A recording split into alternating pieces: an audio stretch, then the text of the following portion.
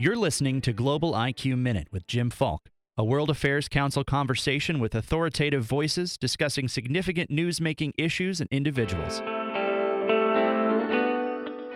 It doesn't seem quite right to devote just 15 minutes to a book that took 4 years to research, but I'm confident that after listening to my conversation with Andrew Roberts, the author of Churchill, Walking with Destiny, you'll agree this book, published at the end of last year, deserves the praise it has been receiving. In its review, The Economist describes the book as terrific and adds that it is the fullest ever picture of Churchill.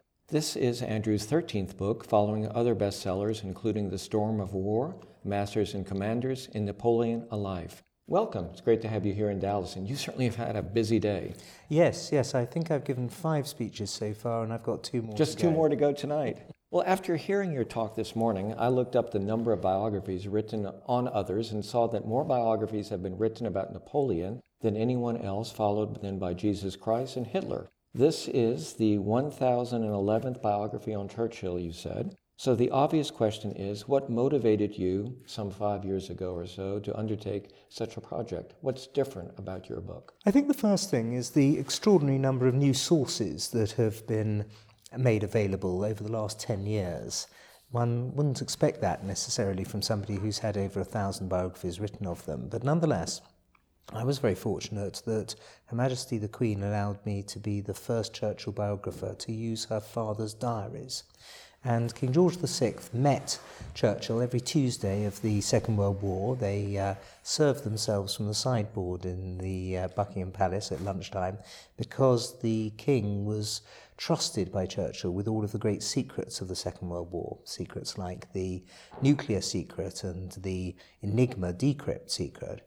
And luckily, the King wrote down everything that Churchill said. So we have this wonderful new source about what Churchill was thinking every Tuesday of the Second World War. But that's really just the beginning. There have also been 41 sets of papers that have been deposited at Churchill College Archives in Cambridge, including some very important ones, such as Churchill's daughter's wartime diary. We've had the Soviet ambassadors' diaries. We've got, I myself discovered some 6 years ago, the War Cabinet's verbatim accounts, and various other papers that the family have allowed me to use that other historians haven't. So it really is a cornucopia of new sources, which has been the reason that I think that this book now has something on pretty much every page that has never appeared in a Churchill biography before. Now, the central theme of your book, I understand, is really understanding Churchill's philosophy, the way he approached life, and the subtitle is Walking with Destiny. It's such a rich characterization. What struck me about your drawing of his personality was that it wasn't based, it seemed to me, on raw ambition, like so many politicians we see today and throughout history. It was derived from something else. I think that there's nothing wrong with raw ambition with people like Winston Churchill or indeed Napoleon if the ambition is allied to extreme talent, which of course it was in both of those people's cases. However, you're right. I didn't choose the subtitle by accident. It was Churchill himself in his war memoirs who said of the day that he became Prime Minister on the 10th of May 1940, I felt as if I were walking with destiny and that all my past life had been but a preparation for this hour and for this trial. And what I've tried to do very much in this book is to unpack that, to investigate the extent to which all the various jobs he'd held in the past, being in charge of the Royal Navy in the First World War and the Second World War, Chancellor of the Exchequer, Home Secretary, Minister of Munitions, in which he was in charge of 2.5 million people in the First World War, really was a preparation for his hour and his trial in May 1940. I have to admit, I love watching The Crown. Tell us about the relationship that developed then between Churchill and the young Queen. He worshipped her. He had known her since she was 2.5 years old, and in fact he wrote to Clementine that he thought that she would make a very good queen one day, and this was when he'd met her when she was 2.5. By the time she was in her early 20s and had actually become queen, her mid-20s, he thought that she was completely delightful. Part of him was in love with her. And they had great meetings. This is much juicier than what I thought.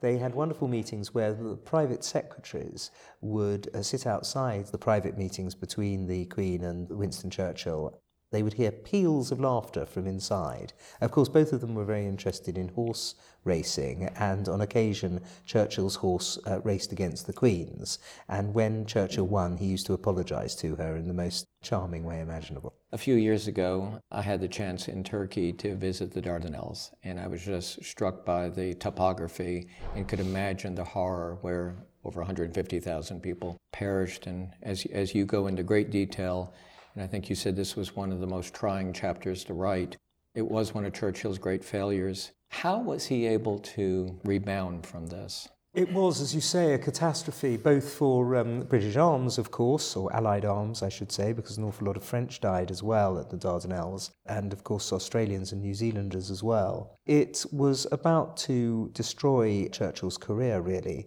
He decided to go and fight in the trenches, which he didn't need to do. He was 40 years old, and it was a very brave thing, really, to have decided to do. He was a married man. He wasn't being called up, but he decided almost as an act of redemption to go and fight in the trenches. But then after a while there, he recognised that the grand strategy of the British, this constant attack, regardless of the consequences and the huge losses, was not the right way to go about the First World War, and so he wanted to attack the government over this. Eventually, the Prime Minister, David Lloyd George, was so fearful of the eloquence of these attacks that he was brought back into the government as Minister of Munitions in July 1917. How did he recover? Because you think about nowadays, if something like that happens, one is forced to resign. Well, he was forced to resign, but then he recovered by showing tremendous bravery. He went into no man's land in the trenches no fewer than 30 times.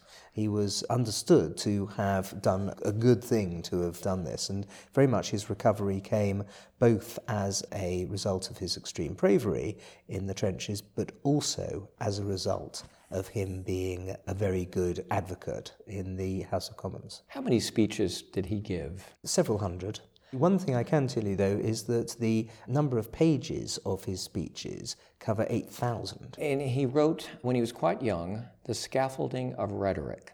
And this is before he even gave a public speech. Before he ever gave a public speech, at the age of 23, he wrote this tremendous essay which was unpublished. And it's very fortunate for him that it was unpublished, because it did advocate deliberately exaggerating in public speeches in order to gain attention. This was something that would have been hung around his neck a lot in his career, because he did deliberately exaggerate things. We see that today in some speeches. It's not unknown, you're quite right. We have many students who listen to this podcast. Winston Churchill was quite the professor about good writing. What were some of the secrets that he had in advising people how to write better? Yes, well, he certainly did. His first piece of advice was, if you want to write well, you've got to read a lot. He himself read Gibbon and Macaulay and the great writers and historians of English history. He was somebody who was able to quote great reams of Shakespeare. He loved Dickens. He was a proper reader, and that was his first trick. The second was with regard, and of course one should listen to him because he did win the Nobel Prize for Literature. His next trick of the trade was that, what he called that noble thing, the English sentence. You have to master the English sentence, and each sentence should express one thought and one thought only. Don't get bogged down with subclauses. If you've got a choice of a long word and a short word, always go for the short word. Don't try and show off how clever you are by using a synonym which is just lengthy for its own sake. If possible, also use Anglo-Saxon words. Use words that have been in common parlance with the English-speaking peoples for 1,000 years and can be found in the Old English. Those were some of the many pieces of advice that he gave. Where can one find The Scaffolding of Rhetoric? Well, the best summation is in my book, Churchill Walking with Destiny. Like Churchill, you're a historian, and I'd like to ask you about how Churchill is now being viewed in history. One of our members sent me an article that just appeared in The Spectator entitled The War on Churchill, that is being led by John McDonnell, who's number 2 in the Labour Party. Where's this coming from? Mr. McDonnell, of course, is a doctrinaire Marxist, and he all his life has admired Karl Marx, and Churchill was the first and most foremost anti-communist. He attacked the Bolshevik Revolution as soon as it took place. So it's frankly coming from a naked ideological position. One of the things that we're wrestling with in the United States is what to do with some of the monuments with the Civil War. As a historian, How do you view this issue? I think that the monuments should be properly labelled. They should give anybody who goes past them a chance to recognise that they were of their time, that not everybody agrees with the person who's being glorified, and therefore they should be able to be put in the correct historical context. I don't necessarily agree that they should be dragged down. I think that to ignore one's history in that way, or to hide it, or to hide from it, I think ultimately is a bad thing. Winston Churchill himself admired, for example, Robert E. Lee as a general and as a gentleman, and I think he would be saddened to see what's been going on recently. I know that you like to end your remarks, often with a joke, so will you please end this podcast with one of Churchill's? All right. Well, as it's an intellectual audience that I'm speaking to on this podcast, I think that they might enjoy this one. When his private secretary came to him to say that his cook had been made pregnant as the result of a nocturnal assignation with a man in the street in Verona, Winston Churchill replied immediately, "Obviously not one of the two gentlemen." Andrew Roberts, thank you so much for being with us. Your book, Churchill Walking with Destiny, was one of the Wall Street Journal's 10 best books of 2018, one of The Economist's best books of 2018, and one of the New York Times notable books of 2018. So it's certainly one that our listeners should read. Thanks so much for being our guest on Global IQ Minute. Great honor to be on. Thank you for listening to Global IQ Minute with Jim Falk, a production of the World Affairs Council of Dallas-Fort Worth. Subscribe and rate Global IQ Minute on iTunes, Stitcher, or your favorite app. For information about a World Affairs Council in your community, visit worldaffairscouncils.org.